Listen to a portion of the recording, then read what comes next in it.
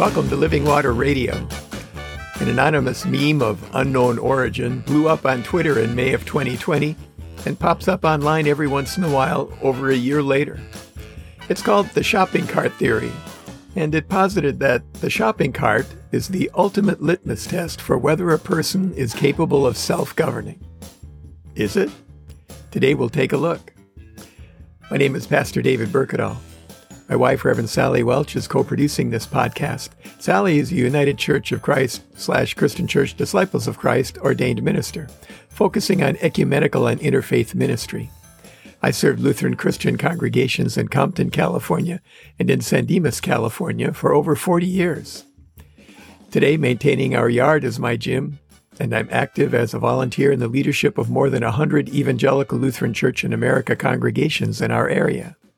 Between the two of us, we have over 80 years of ordained ministry experience. Check out our first Living Water Radio podcast, number 0, Welcome and Introduction, for more information about us and this podcast. Grocery stores have been providing rolling baskets since 1937 at the Humpty Dumpty supermarket chain in Oklahoma. Other stores soon followed suit. Shopping carts provide a convenient way to move your groceries or clothing or hardware or whatever around the store and out to your car.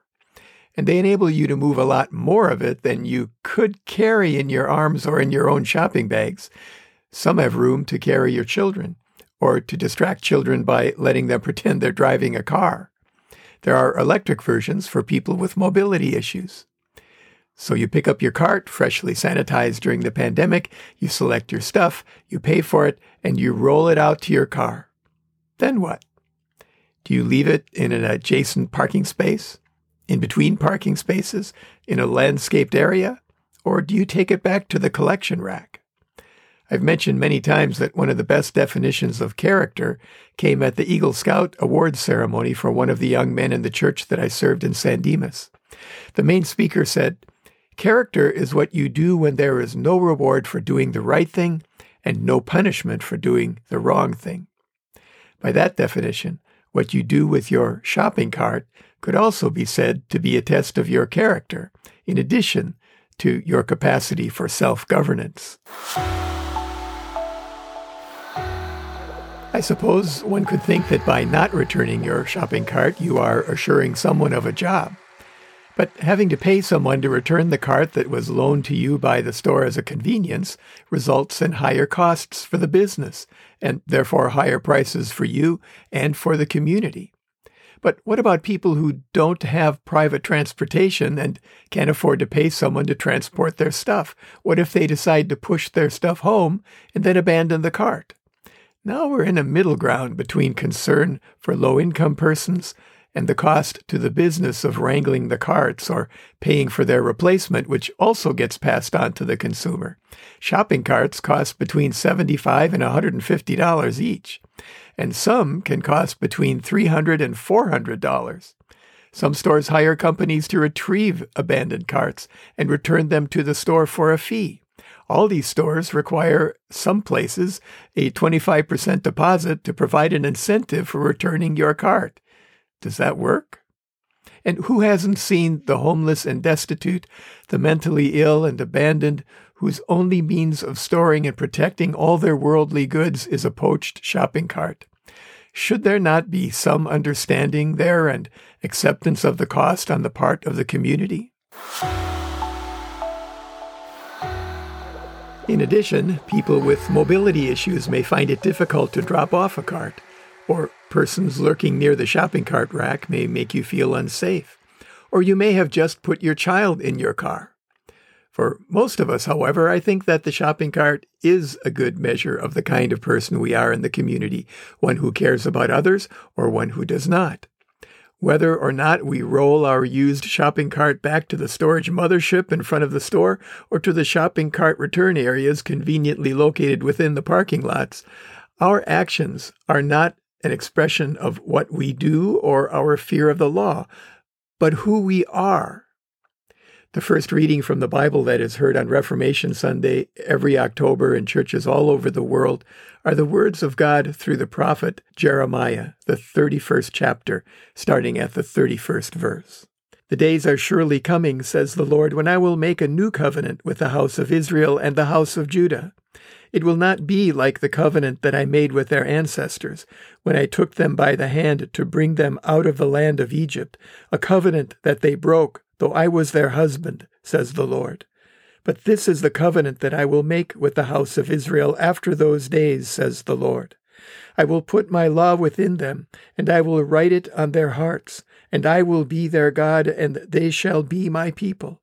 No longer shall they teach one another or say to each other, Know the Lord, for they shall all know me, from the least of them to the greatest, says the Lord.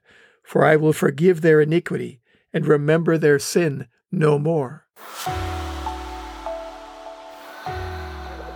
We celebrate the day of Pentecost, the day when the Holy Spirit was given to the first believers. It is the birthday of the church. It is the fulfillment of Jesus' promise in the Gospel of John, the 14th chapter, beginning at the 15th verse.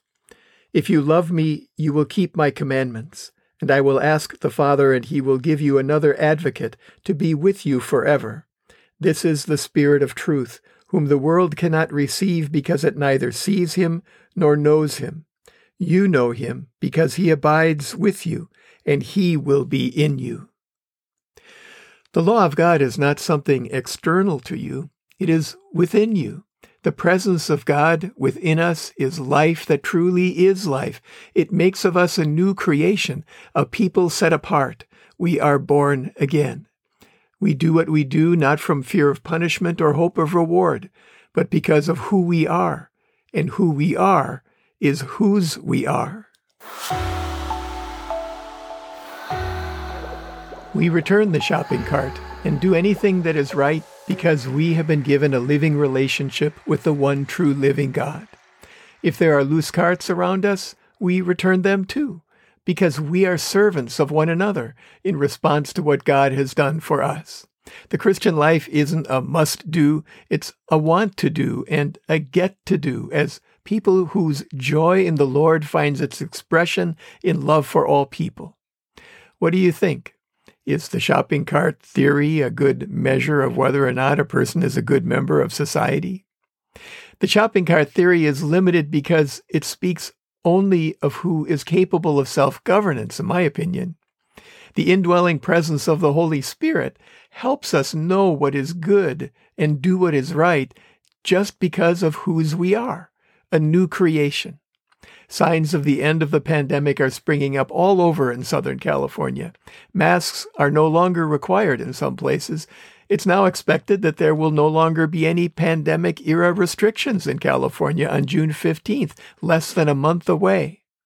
Do we still wear masks now that they are no longer required? Will we return to normal behavior after June 15th? Or do we set an example? There is no reward and no punishment.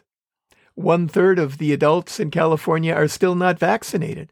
That is a pool of people who, though the likelihood has gone down because of the actions of the other 2/3, are still susceptible to sickness and death.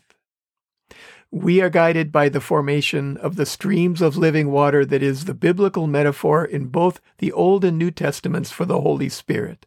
We are no longer under the law.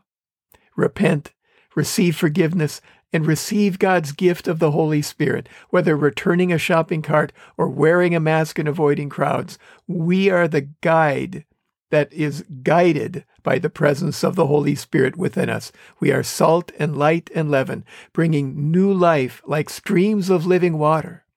Receive that gift today and live it. Today, let's remember to pray for those who are financially struggling, for the most vulnerable among us, and for those who feel insecurities of any kind. And let's remember to pray the Lord's Prayer today, the one that Jesus taught us. If you don't know what that is, contact us at the Revs David and Sally at gmail.com or send us a tweet to @DavidBurkadal and we'll send it to you. Send your prayer requests to the same addresses and we'll include them next time. Send your comments there as well. As always, we encourage you to stay hydrated. Open your heart to receive the living water from the source, God's self, the living presence of the one true living God, the God who gave himself on the cross so that all who believe and are baptized might be restored to the living relationship with God for which we were created. Remember your church. Identify one if you don't already have one. Ask a friend about it or a family member. Google it. Contact the pastor. When you have a church, go to or tune in to the worship services they have available and support your church financially so that it will be there when we come back to fully physically present worship together. Support your pastor and church leaders, pray for them, and help them in any way that you can. If you or a loved one are having thoughts of suicide or are struggling with mental health issues, call somebody. Google a local or national hotline. Reach out. You are not alone. Wear a mask when you're outside your home, practice social distancing, wash or sanitize your hands regularly. Stay at home unless you are providing essential services or need them. Avoid crowds and be outside if you have to be in a crowd. Be kind to everyone you come into contact with, especially those who are sacrificing their security to provide for yours. Thank you for listening to Living Water Radio.